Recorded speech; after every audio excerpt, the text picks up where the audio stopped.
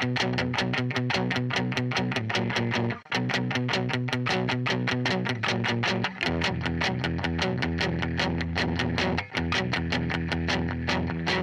intro music means you are listening to another episode of Story Arc. Welcome to the show. My name is Chris Thompson, and I will be your host this week.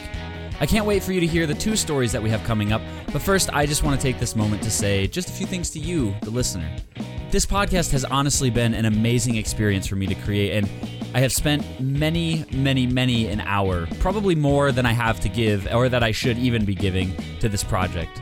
Your support and your criticism has caused me to work harder than I ever have on any other podcast that I have been a part of. And honestly, I hope that shines through in the stories that you are hearing.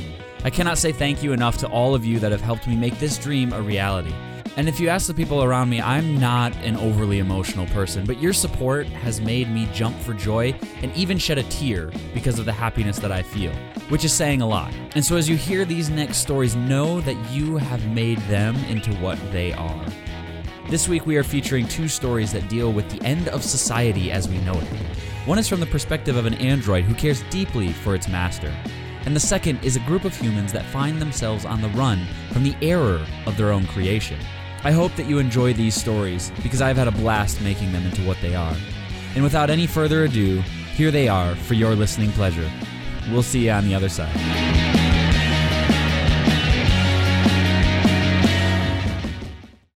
Master's Orders by Jermaine McGill.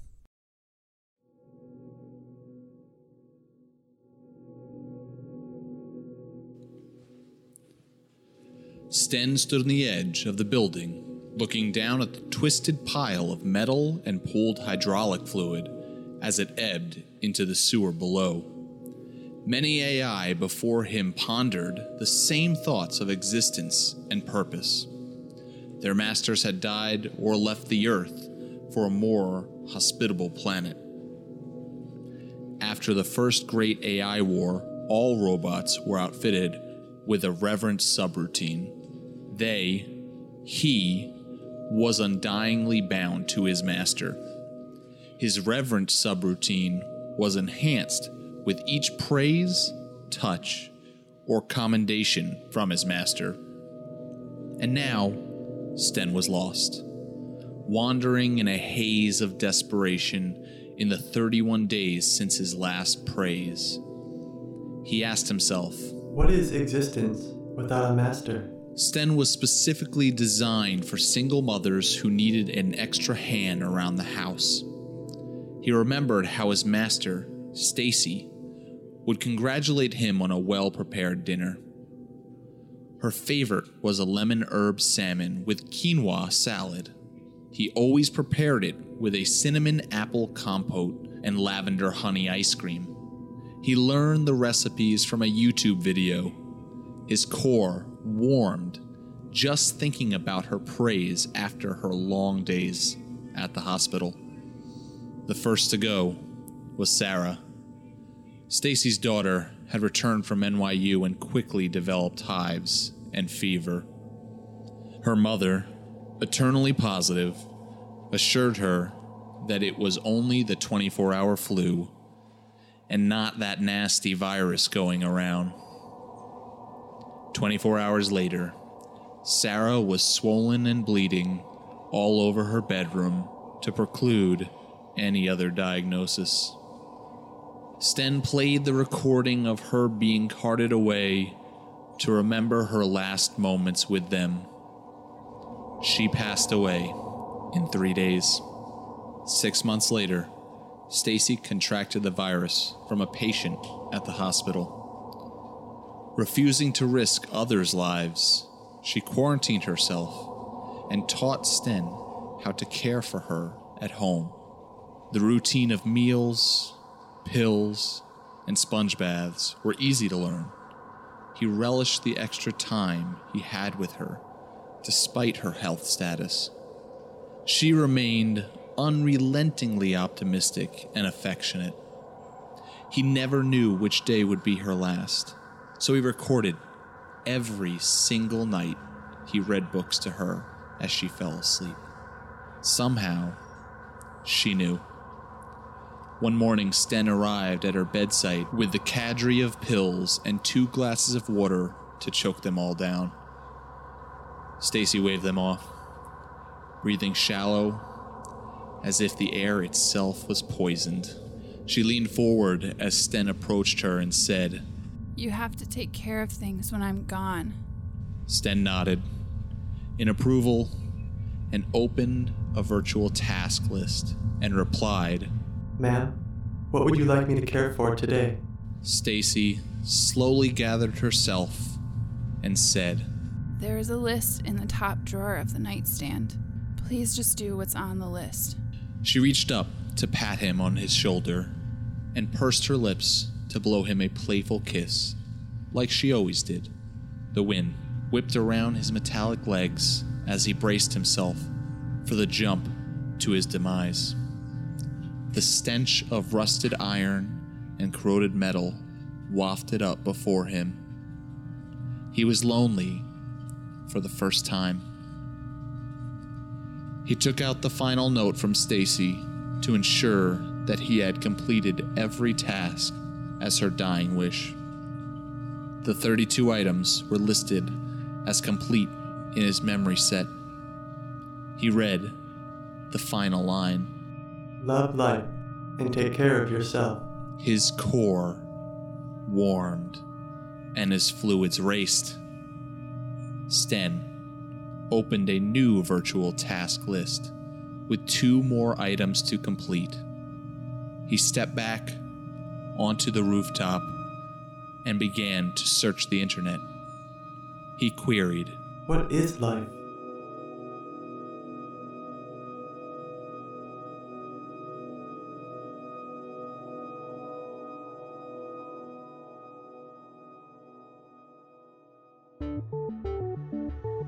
Narration for this story was done by Mitch Connolly. You can find more podcasts that Mitch is a part of by visiting blockpartypodcastnetwork.com.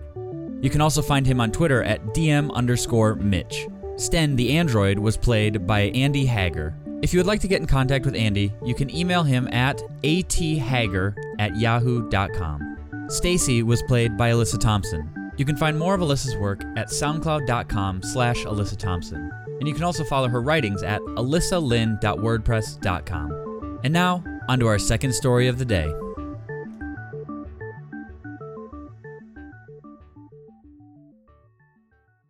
Last Stop by Dark Interval.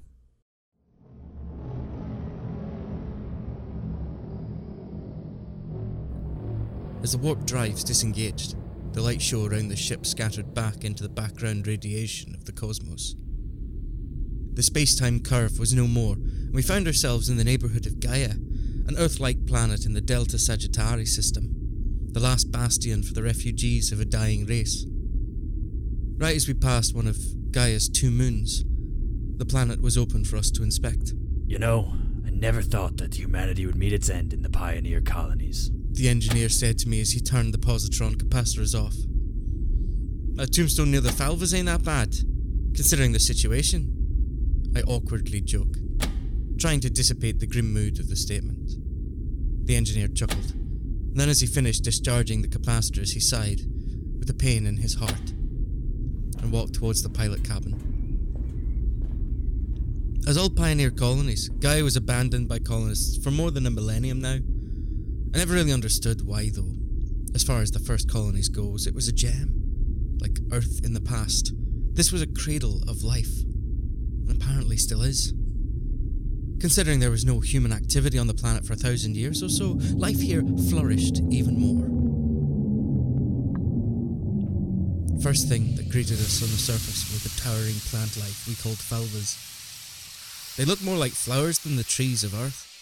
On landing near the derelict port, the sight was saddening, to say the least. Only a few dozen of the refugee fleet ships have landed before us, and I'm pretty sure we were the last ones to leave the world of Lero before the machine mind cleansed it of all human life that was unable to escape. The sad state of the situation left me weak at the knees, so I decided to rest against the gigantic trunk of Falva. There must be more of us coming. There's no way we're the last ones, I said out loud. Don't get your hopes up, kid. After this long, the chances for the lost ships to return are next to none. It's most likely that either the machinists caught up with them, or their warp drives wore out and malfunctioned before reaching Gaia. Said the engineer, as he too was resting near me. Considering the condition of our ship, we can't run much longer. This place, for you, for me, for everyone here, may be the last stop. I'd advise you to spend these last days wisely. He stood up, brushed the dirt off his pants, and took off towards the campsite. Last stop. These two words sank painfully in my mind. Humanity's last stop. An unnatural world, nonetheless. As my mind gets stuck on this notion, it slowly drifts away, and I find myself once again deep within my thoughts, trying to understand, how did this come into being? And then suddenly, one word from the abyss of my mind. Immortality. Of course. The machine mind was our answer for it. Once we conquered matter, and thus life, through conquering space, we thought we could stop time, and thus death, by conquering the mind. And so we did.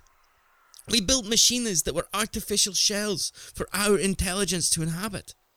And once the first humans merged with the cold metal of machines, all we got was silence. A new race was born that did not wish to speak to us, only show their intentions through action, and their first action, forceful transference of humanity towards the machine mind. No choice was given, no reason. Like a tumour, it kept multiplying at the expense of humanity. Machines were like an event horizon of intelligence, unknowable and unstoppable. For some, this seemed like a salvation. For us, it was a death sentence. So we fled. Whatever machines were, they in our eyes were not human and never will be. But no matter how far you run, how many laws of nature you'll bend, time will catch up eventually. Is this the ultimate price our species has to pay for our past mistakes? Or is this just the way nature has always worked? Error after error, that eventually builds something that surpasses you with flying colours. Whatever it may be, seems like the end comes to all, and humans are no stranger to that. Even gods die, by the hand of their creation. I guess I can take comfort in that. I stood up and took a long, good look toward the sky. Because of the strong magnetosphere, the planet hosted magnificent light shows of the Borealis, even this far away from the poles. The sun set toward the horizon, let other stars to finally shine through the atmosphere. Once I finished admiring the skies of Gaia, I too decided to go to the camp.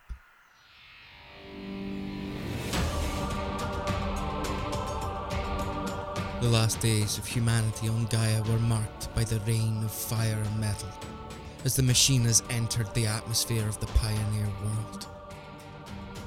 So let's greet our visitors one last time.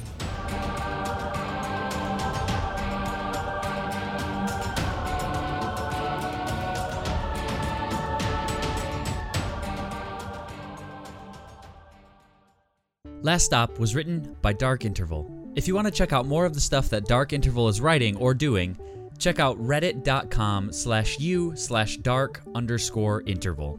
Voice work for Last Stop was done by Morgan Jenkins. You can find more of his work at goinginblindpodcast.com. You can also follow the show on Twitter at goinginblinddnd, and also follow Morgan at moronjank on Twitter. Thanks for your voice, Morgan. It really brings out a new side of the story that we wouldn't have otherwise had. An additional voice work in this story was done by me, Chris Thompson. You can check out the other podcasts I'm a part of at blockpartypodcastnetwork.com.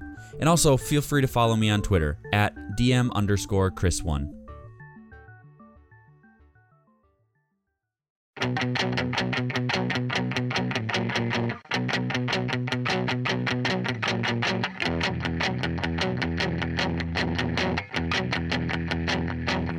As all good things have it, they must inevitably come to an end.